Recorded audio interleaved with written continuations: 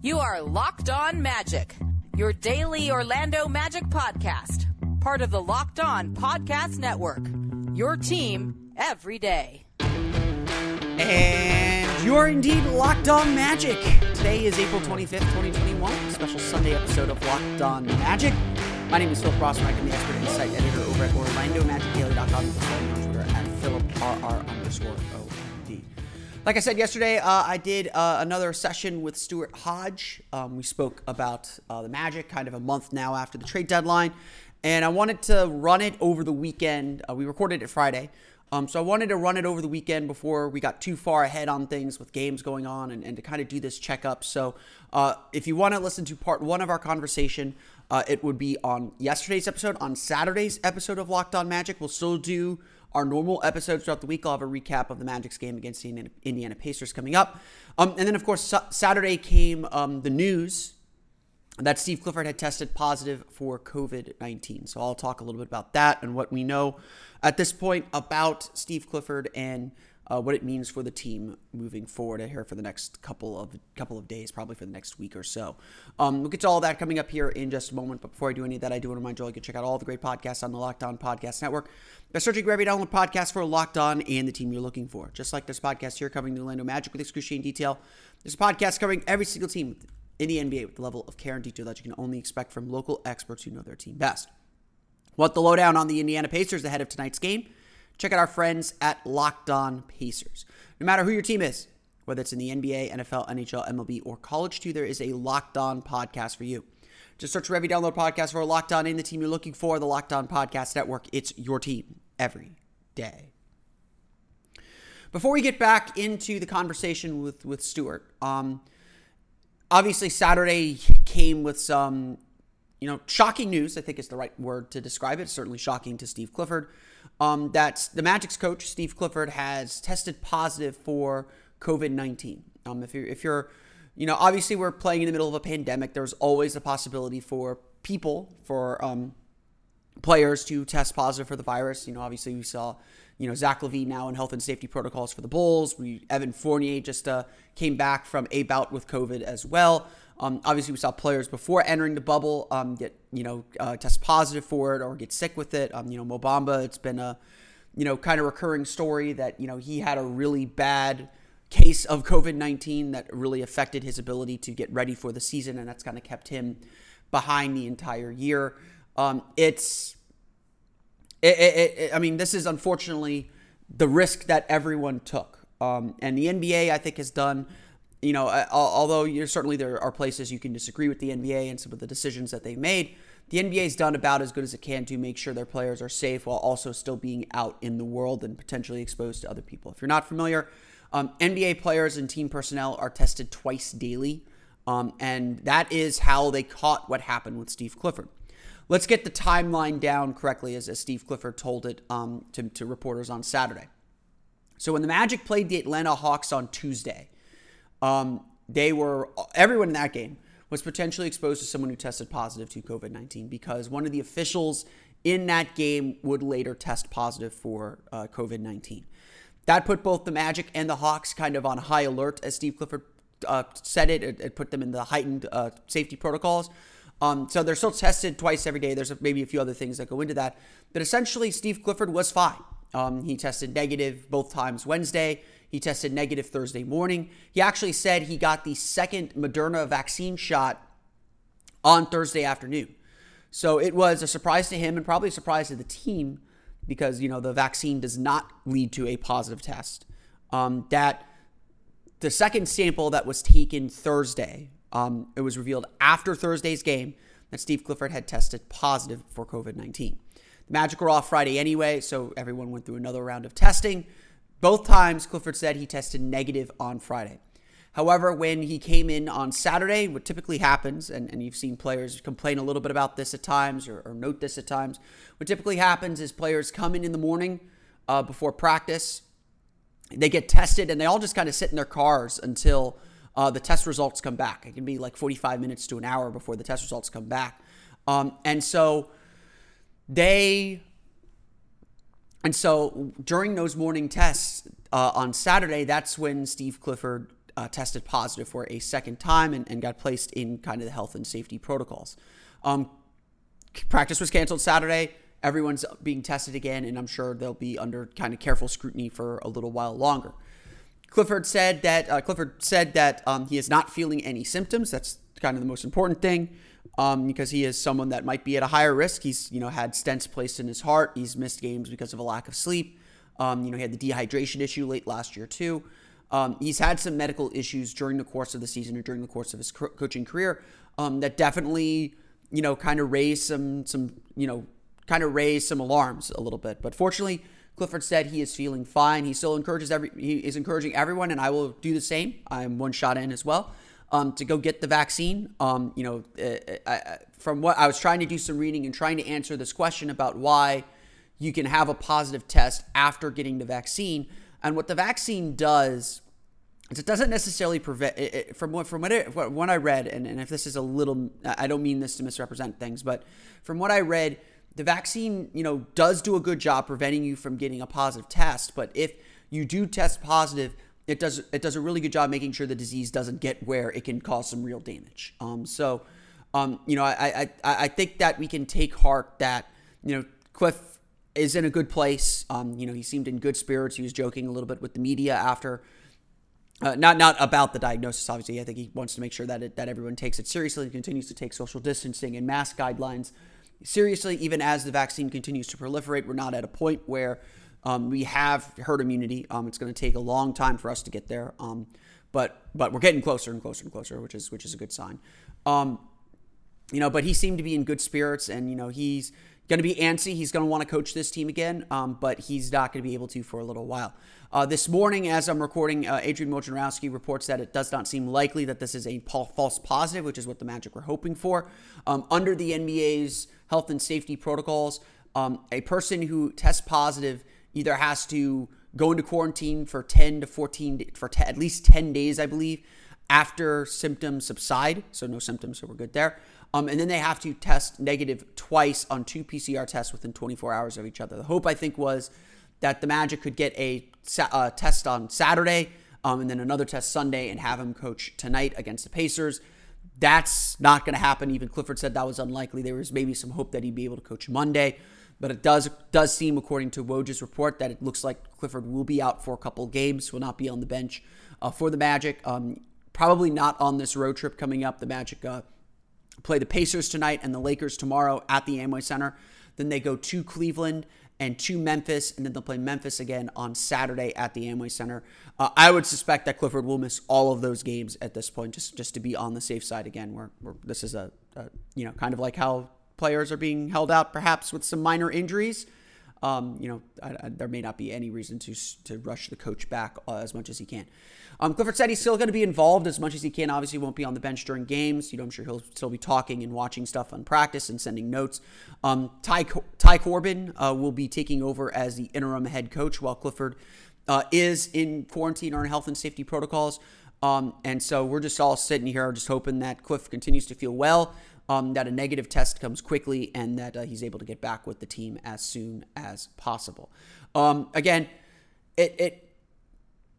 it feels like, we're obviously past the point where COVID-19 is so scary. There's certainly points, last March, where it felt like, if you got COVID-19, that you could be in some serious danger. That's not the case. We know that. We understand that. But still, it is shocking and it is worrisome when someone who you care about and who has disease. Again, it's you just don't know, and you don't know what effects it's going to have on people long term. We've seen what it's done to Mo, and how it's kind of slowed Mo's development down and slowed his ability to get back into the swing of things. Even someone like Jason Tatum, who says now he has to carry an inhaler around with him because of his bout with COVID-19.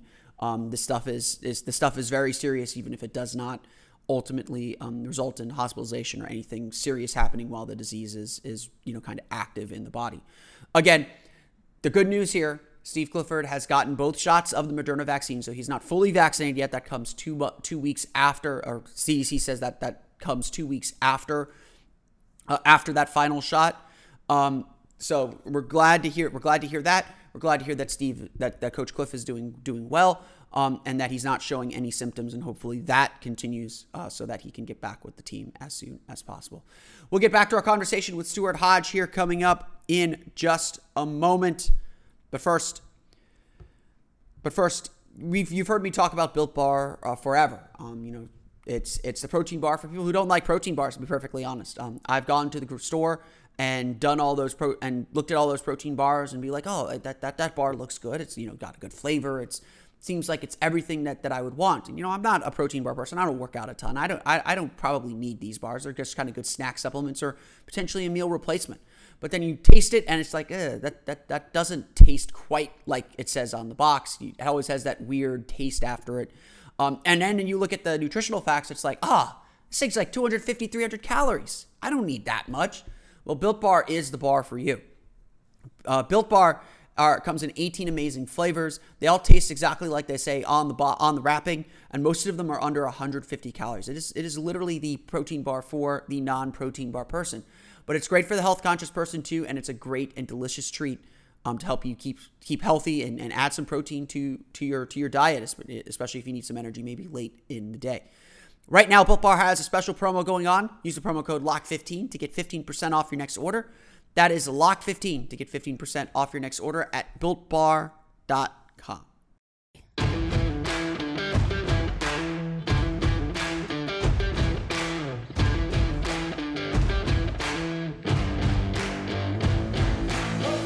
What I want to see is more of Clifford. I think he's really good at offensive schemes, but I want to see him getting a bit better when it comes to just allowing players a bit more creative freedom on the offensive end.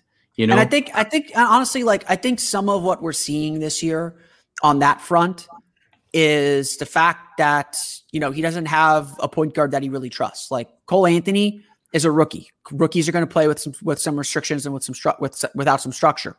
Markelle Fultz, when he's back next year, Markelle Fultz can run. I think Cliff trusts Markelle Fultz a ton to run the offense and to know how to manage a game. Like, I don't think Clifford trusts Cole Anthony to manage a game yet, which is completely fair. Like, I don't trust Cole Anthony to manage a game yet. Neither do I.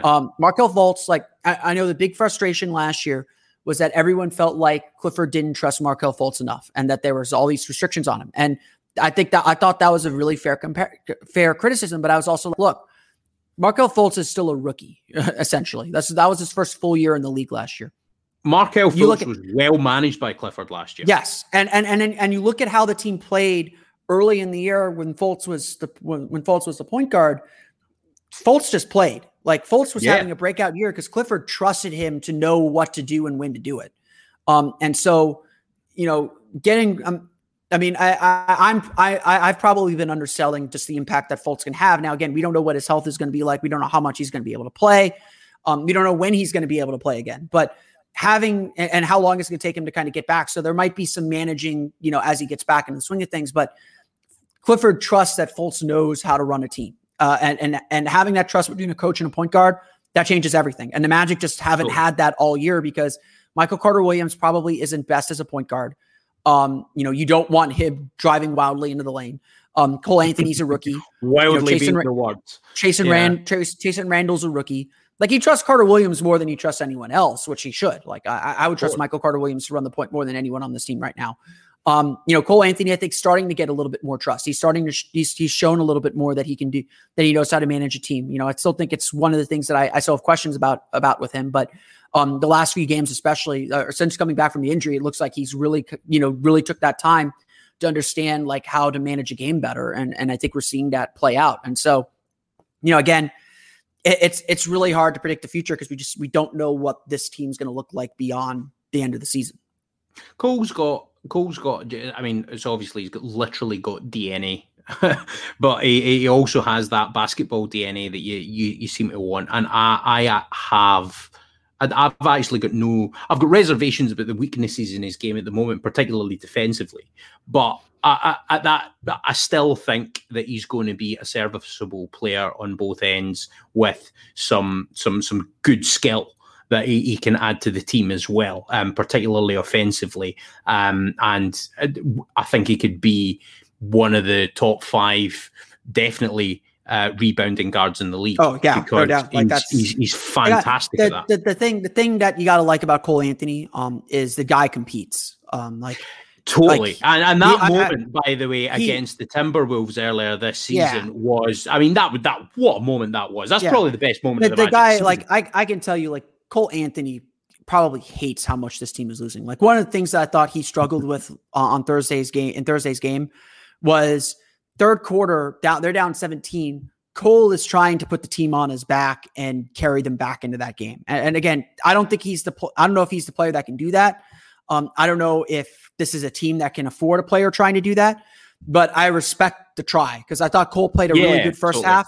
And then the second half came in and you could tell like he was trying really hard to get the team back in. And again, it's like digging, kind of digging a hole. If you're digging at the bottom, you can't dig yourself out of a hole. You need to do other things to get there. And again, that's a rookie learning some things, but I thought Cole, I don't ever question that Cole is being aggressive and trying to do right by his team, even if it's not working. Yeah, no, I'm totally with you there. What I want to do as well, don't want to go too long on this podcast, but I want to talk a bit more about some of the other talent on the Orlando Magic roster right now. So we'll start off with RJ Hampton, who we got in the trade with the Nuggets. I am looking at RJ Hampton, and every night almost on the Orlando Magic Twitter account, there's a coast-to-coast clip of him just absolutely searing up the court with the speed of an Olympic sprinter. And definitely that ability to in transition is something that will make him useful to any NBA team. But what's he got other than that? How much more has he got to his game, do you think? I mean, he's just raw. Like he's just so young. He doesn't. I mean, I still think the sky's the limit with him in a lot of ways. The speed is an NBA skill that he has. So that's going to keep him on the floor because he can make those great plays and like nothing is more dangerous than RJ Hampton with an open court in front of him. Like once he gets up to speed, I think he's really good. Like with any player who's fast, unless they're doing line drive straight to the basket, learning how to control your speed is the trick. John Wall had to figure that out. De'Aaron Fox had to figure that out. And again, I don't think RJ Hampton's as good as those guys, but by the way, that's something just on the Fultz topic. That's something that he just seems to have. Fultz is great at controlling his speed. Like, good at it. Yeah, like, and Cole, I think, has gotten really good at it too. Like Cole isn't like as blindingly fast, but he's really good at manipulating pace and speed, and that's such a big thing. And so anytime you have to me, every time I watch RJ Hampton, like especially when he's making decisions, when he's like trying to play make, I'm just like slow down. It's like the old wrestling adage: you can never go too slow. Like make the audience see everything. He's going to go fast. Like he has that. He only has one speed right now. And that's, again, young guy. He's got to learn how to control his speed a little bit. And so like every time I see him play, I'm just like, you're fast. Don't worry about it. Slow down. Like slow it down just a hair and you're going to be significantly better. His 3-point shot's got to get better. I like that he's confident shooting. I know that was the big knock on him coming into the draft process was that he wasn't much of a shooter. He's still got work to do, but I think the stroke is fine. And I just want to, I like that he's confident with it. And so if he continues working at it, I think that he can get there. So I think RJ is really interesting. I mean, I really liked him in the draft process. I thought that he would have been a good pick for the Magic to take at 15. I think Cole Anthony was the better pick. Don't get me wrong. Yeah, me too. But I think that I had RJ on my board and someone that I was really curious and interested in. Yeah, the two vets that we picked up, Otto Porter Jr., Gary Harris. What's your opinion on them so far? I think Gary is obviously getting back into the rhythm of things. We've certainly seen him play a lot better over the last few weeks. The one thing I didn't realize about Gary Harris was that he's actually a pretty good driver. I've joked that he went. I've joked that he went to the Dwayne Bacon School of Finishing at the rim because he does all these kind of wild, difficult finishes. But he can get them to go down. Once that I love the Gary Harris acquisition. I thought that he could be a really good veteran. Everything that I've heard from from people in Denver is that he is the perfect teammate. They loved him in that locker room. They absolutely loved him. I was doing some coverage for Sky Sports, who's one of the companies I work for over here. And it was just as Michael Porter Jr. was having his breakout. And everyone was actually talking in the Denver locker room about Gary Harris and the impact that he was having in terms of just and I mean, obviously you've got Nikola Jokic as a highlight reel in himself every night, but it was amazing just to see the impact and the respect from Coach Malone downwards that they had in that organization for him. And I feel kind of sorry for him in a way because he's been traded from a contender to a team in a rebuild. But I mean, I'm sure he's the type of guy that will lick his wounds and get on with it. And he's going to be valuable. And he's going to be a free agent at the end of next season. So he's got plenty of motivation to play well. My big concern with him is kind of the Serge Ibaka concern is how bought in is he going to be to this group? You know, how much patience is he going to have for this young group and kind of bring this young group along and help them stay organized? Like right now, it definitely feels like not that Gary Harris is selfish. I'm not saying there, but it feels like Gary Harris is playing to get himself back into shape and get himself back into the swing of things rather than, you know, kind of helping and focusing on making the team a little bit better as a whole. But to that point too, the Magic play better when Gary Harris is on the floor. I think Clifford said before the game last night or Thursday night that Gary Harris, you know, something that he's going to lean on Gary Harris a little bit more to do is like, if they have 3 bad possessions in a row, get the ball to Gary Harris, something good's going to happen. And I think we did see that at points last Thursday night where the Magic maybe had a couple bad possessions where they didn't get great shots and they come down the floor and run a play specifically to get Gary the ball and just kind of see what happens there. And at least in the first quarter, good things happen when that happens. So, you know, I think the Magic still need to integrate Gary more. I'd like to see his scoring bump up. I think that he'll be a key player for the team next year if they keep him. And I think that he'll be a really important veteran for this group. The interesting thing for me is I think the level of that success will be how his 3-point shooting bounces back and whether it does to into what level. Because 3-and-D guard, really good standard 3-and-D guard in the league. Now I have one sort of thought on just what you were saying about how bought in he's going to be. I think it's going to have a significant impact when Markelle Fultz and Jonathan Isaac get back on the floor for the Magic, whenever that happens. And it's just, I mean, what do you know about the current timelines of either of those? I mean, it's a bit murky, but obviously you're a bit more plugged into the Magic matrix than us mere mortals. So have you got anything on the kind of latest on that? I'm sorry. On what specifically? On timelines for Fultz and Isaac. I have not heard anything about how far along they are in their process and progress. I mean, you know, they say that ACL tears are 9 to 12 months out. So Isaac got hurt in August, so 9 months would be May. So he might be cleared for basketball activities like very early in the offseason, which I think would be good. You know, hopefully you could see him compete. I would expect Jonathan Isaac to be ready for training camp. At the very least, I would expect him to be ready for any offseason programs that the Magic have, you know, around Labor Day ahead of training camp. So I would expect Isaac to be fully ready to go. Markelle, he got hurt in January, so that puts him in September as the earliest. It would not surprise me if he is back for training camp. I am not betting on it. It wouldn't surprise me if they hold Fultz out. But what's interesting about Fultz is he definitely has some impetus to come back quicker or sooner than later. He signed a 3-year contract, that contract extension that kicks in next year. He signed a 3-year extension. That third year is only partially, or that third year, I believe, is a team option. And so he essentially has 2 years to prove that he should stay in the league, that he should get that third year. So he does not have much motivation to miss a ton of time next season.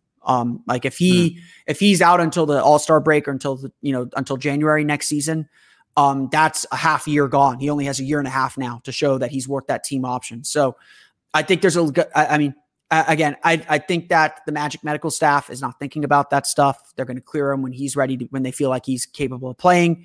You know, Fultz, by all indications, both guys have worked extremely hard to come back. We don't know where they are in the process, but by all accounts that I've heard, they've both worked extremely hard to be back. We've seen them on the bench at games. They're not traveling with the team, but they've been on the bench at home games. When I've been at the Amway Center, I watch, Markelle Fultz, like he'll be chatting with the coaches during timeouts. He'll pull Cole Anthony aside and chat with him a lot. Like these guys are still staying engaged with the team, even though they're not playing. So I have every faith that they're going to make good decisions for themselves and be ready to play when they're ready to play. It's interesting what you're just on that topic. It's interesting how, because these are still quite young guys, but automatically by default, by the amount of juniors on the roster, they've had to step into a leadership role. And actually doing that at this early stage in their careers, I think could be really empowering for them both. And barring further injury problems, because they've both obviously had a litany of injuries in their career so far. I expect them both to be very high-level NBA players. Jonathan Isaac in particular has a massively high ceiling.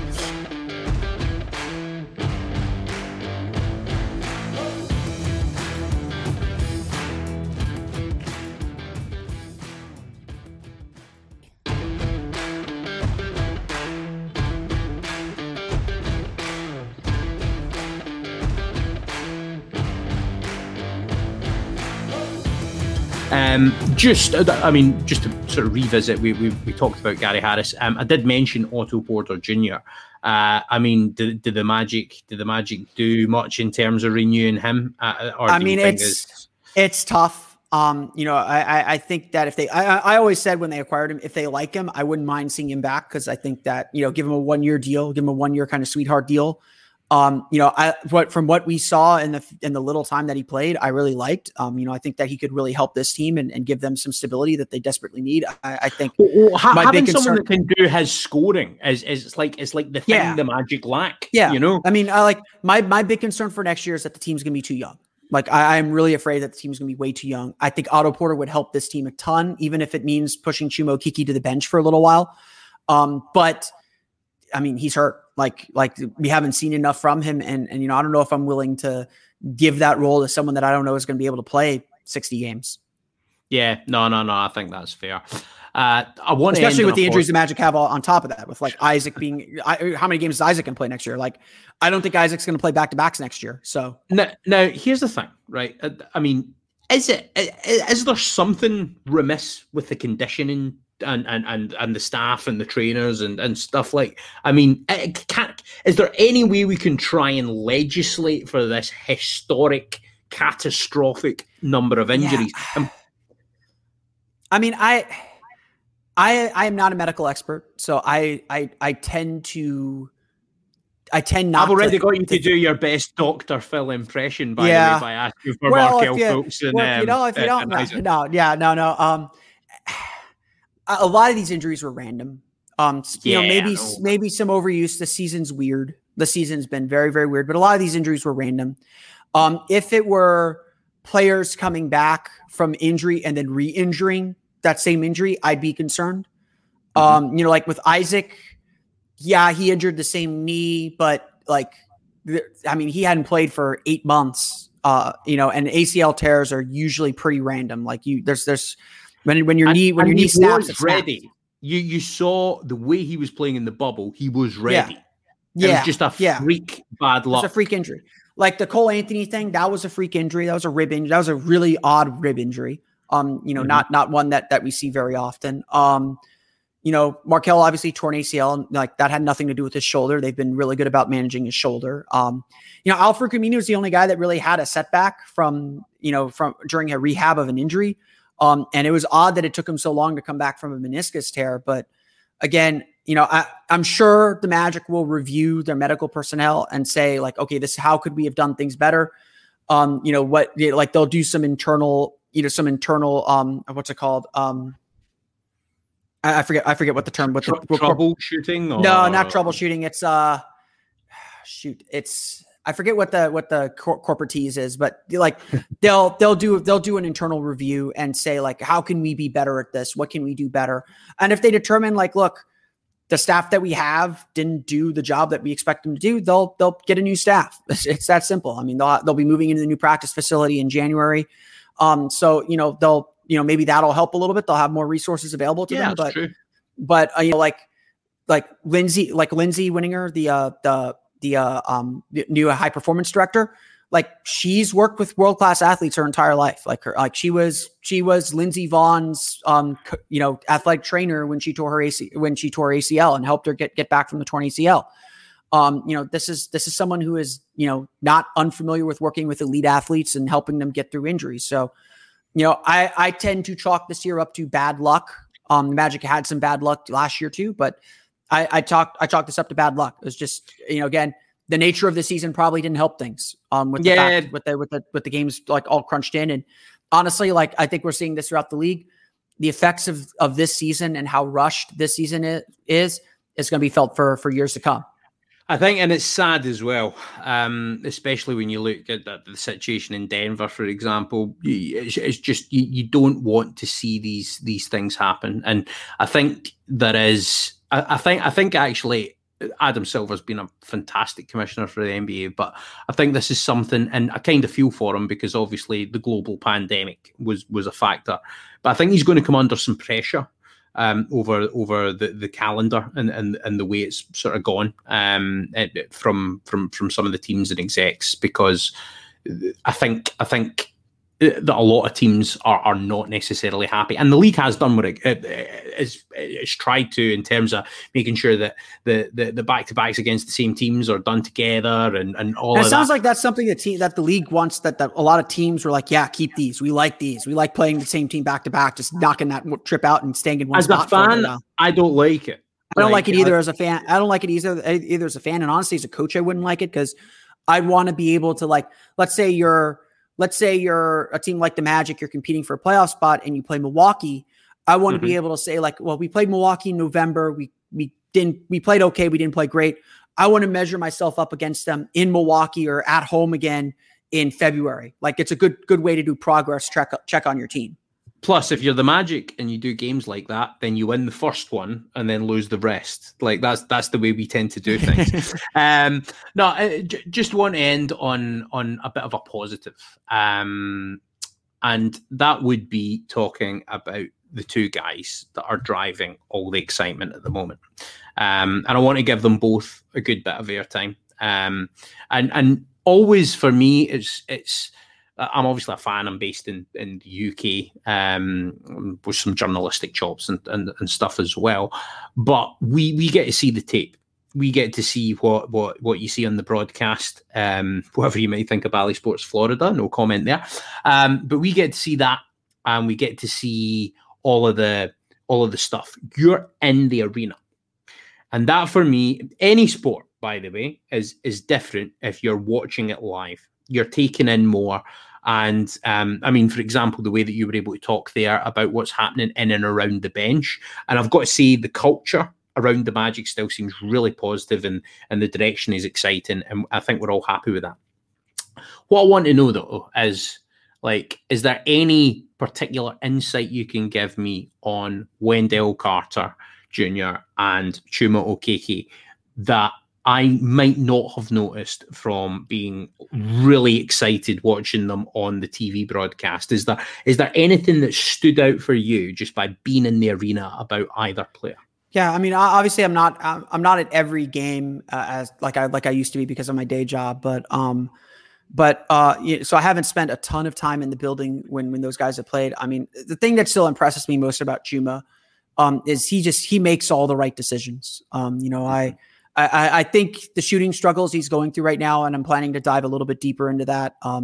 By the time this airs, it'll be posted on the Orlando Magic Daily. But the shooting struggles I think he's going through are the rookie wall a little bit. I think that he's played a lot of games, and I think he's worn down a little bit. And I think defenses are playing him a little bit differently now that he's a little bit higher on the scouting report. Yep. But I'm still really impressed with how Chuma. He just has a very good feel for the game. That's what Clifford would say, but it's true. Like he knows where pressure's coming from. He gets away from pressure. He's good at just staying within himself. And part of me wants him to explore and be a little bit more aggressive and assertive, but that just may not be who he is as a player, or just may not be what he wants to be right now, in his rookie year. I've been really impressed with Chuma.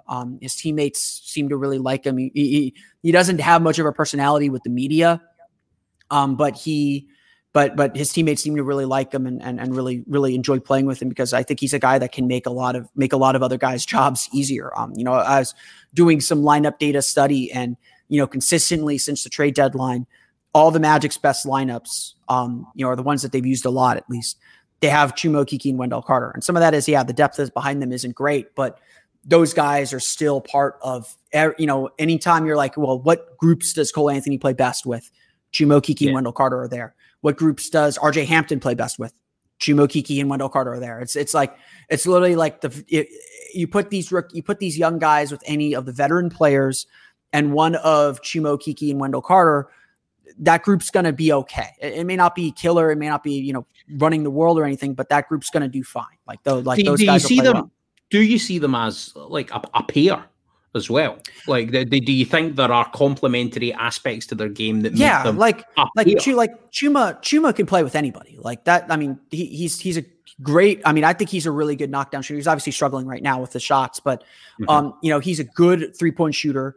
He knows how to. I mean, like honestly, like the big thing. Watch how he plays. He relocates really well. Like he knows how to stay in people's passing vision and to be open. He's great at that. The other thing is his anticipation in passing lanes is fantastic for his age. Yes, his defense is incredible. Like I mean, he's really not. Good. He's not an otherworldly defender like Jonathan Isaac was right out the gate, but his positioning, his understanding of where to be, for help is really good. Again, like all these guys, maybe get sucked into the ball a little bit too much or a little late getting back out to the 3-point shooters. Like Okeke's been caught a few times making rookie mistakes. Like that's understandable. But his mistakes tend not to repeat. He tends to get things very quickly. And again, that's the same thing with Wendell Carter. Like Carter seems to get things very, very quickly. And that's why the Magic play better when he's on the floor. I think, I want to see Carter be more aggressive. Like I look at the box score sometimes and I see he only had 8 shots, and I'm like, that needs to be 12, 13. Like the Magic are at their best when they get him shots, when they get him on rolls, when they keep him involved, and he just seems to disappear in games. And that part frustrates me because I think what part of the offense do you like him or his offensive game do you like best so far? Of Wendell, his pick and roll offense is fantastic. Like the Magic, like I've joked about this a few times, but the Magic haven't had like a lob threat since maybe Dwayne Dedmon, but the Magic really haven't had a lob threat in a while now, and that's what Wendell Carter can be. Wendell Carter can be a lob threat, and that part is really, really important. Yeah, I think the other thing is he's shown flashes of some other types of things as well. Sometimes the stroke's been good from further out. I quite like him in the post. There's a few different aspects to his game that have totally. I think this is the thing. I mean, obviously, covering sort of the entirety of the NBA, you cover most teams at some point, but teams like the Bulls, you're not going to cover a great amount. Because normally, if you're working on a sort of standard editorial shift in the kind of media as we do, then it tends to be the big name teams and the contenders that you're watching most readily. But when we got Wendell Carter, who the Magic were obviously really high on when he was getting drafted as well, and probably at least as far as I've sort of been able to acknowledge so far, I think Wendell Carter would probably be next in line for that pick during that draft.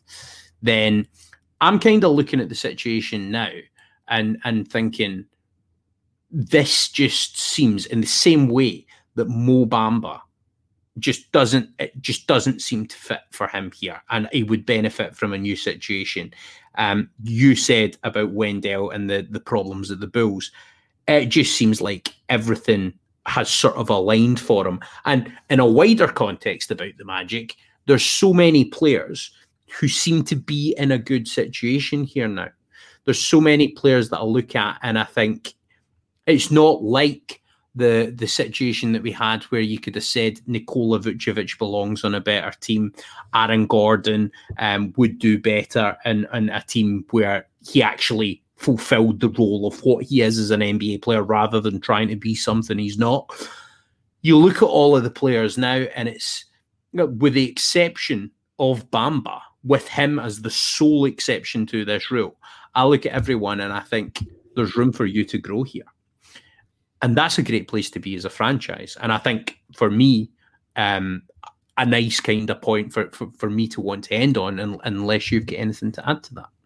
Yeah, no, I mean, I think that I definitely think that this is a great place for young players to be able to learn. They're obviously getting a ton of opportunity, but the only thing I push back on is they got to take advantage of that opportunity. The team has to create the right environment. And again, like, my big concern that I've seen over the last 10 games or so is they're not making the progress that they need to make. That the players are not taking advantage of this opportunity of just getting a little bit better. We're not expecting a ton of wins, but seeing the team struggle as much as they have is really concerning to me. And this is a point I hammer home all the time. Like, you can't just rely on ping pong balls. Like, there has to be a team for that player to come to.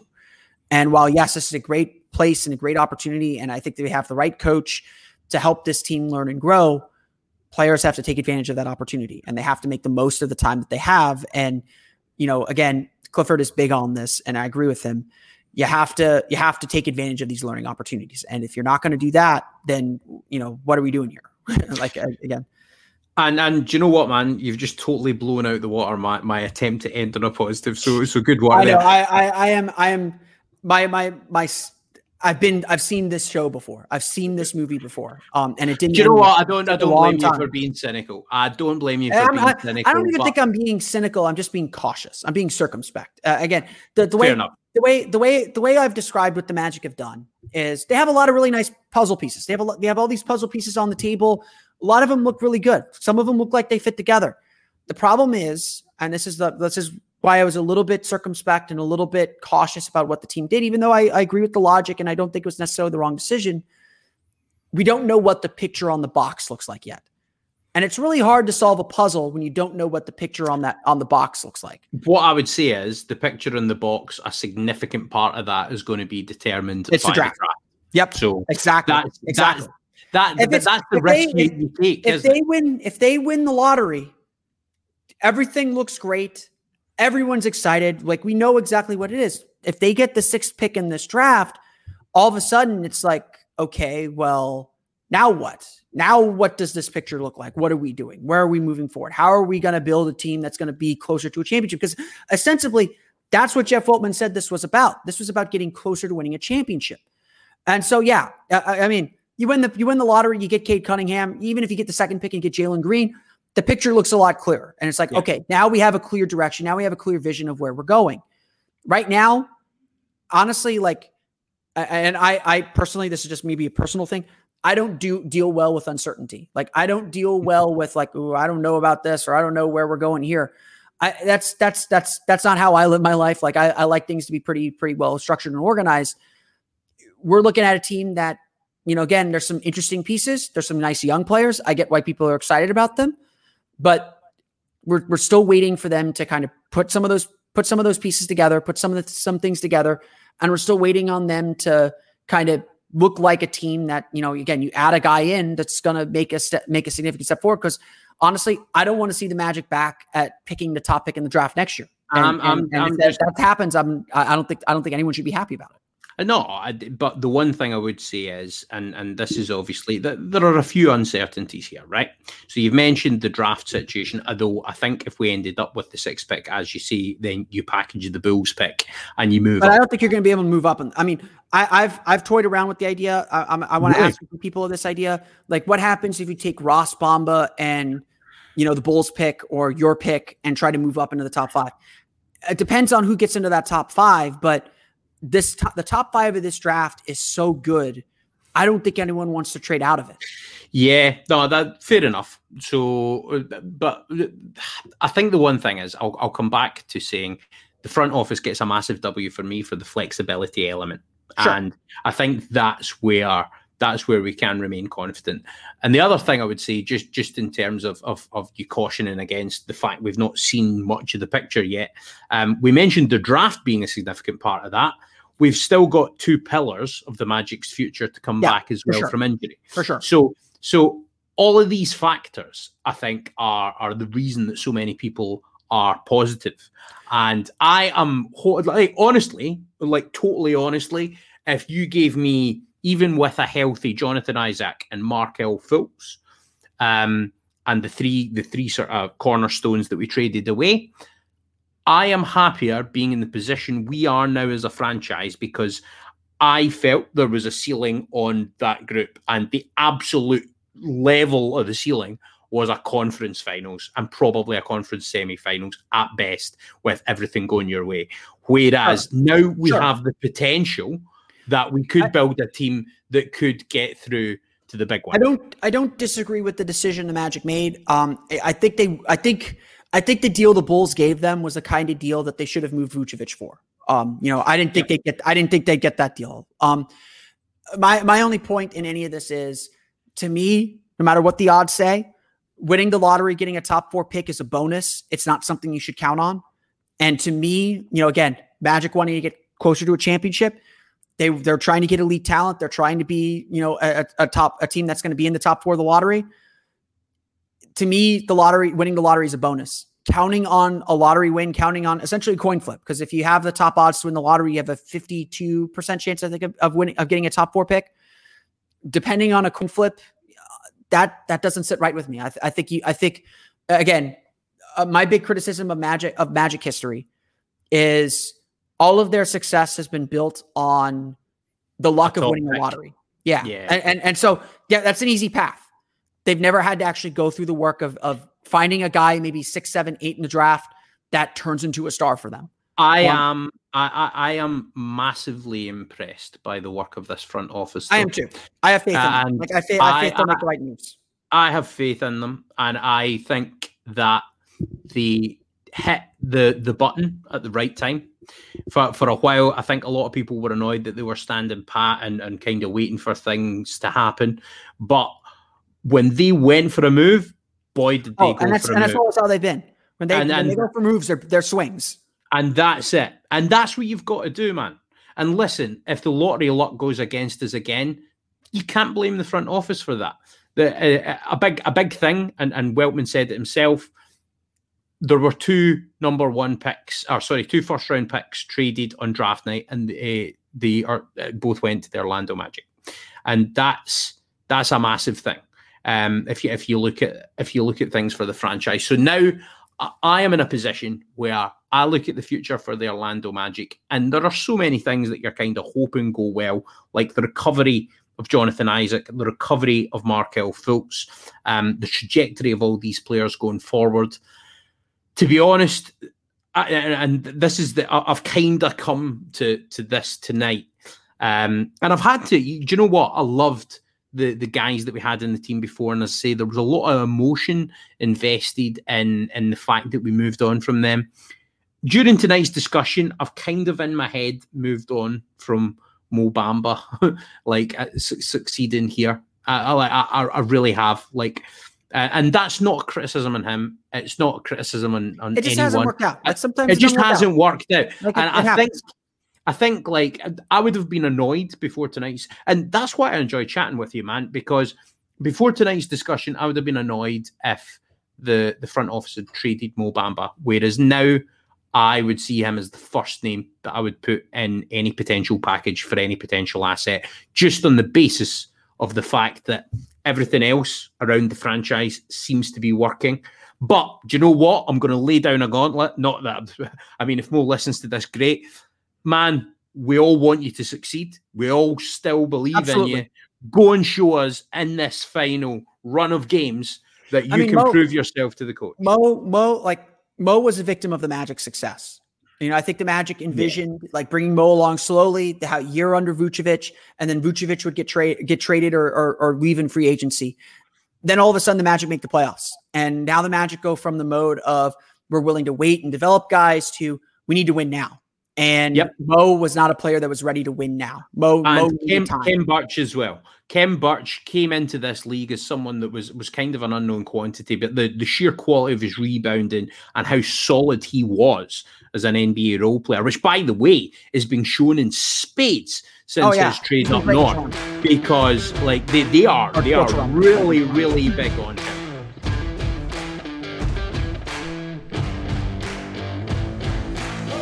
want to thank Stuart for coming on the show once again. Hope that conversation over the last 2 days was enlightening, added some depth to some of the things that I say. I know I tend to monologue a little bit, so I do like having Stuart on to ask me questions and provide a little bit of dialogue, mixes things up for sure. And obviously we had the breaking news earlier on Saturday that changes things up a little bit for the Magic over the next week or so. So we'll get into all that. The Orlando Magic again taking on the Indiana Pacers tonight at 8 o'clock at the Amway Center. We'll have complete coverage of that on our next episode of Locked On Magic, plus the Magic taking on the Lakers Monday night at the Amway Center to close this 3-game homestand, the final homestand of the season. Magic will have just 3 home games left the rest of the season. Very road-heavy finish to the season. Orlando with just 13 games left. They have 5 home games in those 13 games. Be sure to follow Stuart. You can find him on Twitter, YouTube, and Facebook at Hodgey the Hack. That's HODGEYTHEHACK. Stuart works for Sky Sports, who have the NBA broadcast rights in the UK, and does some other great podcast ventures as basketball tries to grow and blossom a little bit more in the UK. So definitely check him out. Again, that's Hodgey the Hack on Twitter, YouTube, and Facebook. Thanks again to Stuart for hopping on the show with us today. But that's going to do it for me today. I want to thank you all again for listening to today's episode of Locked On Magic. Of course, find us on Twitter at Locked On Magic.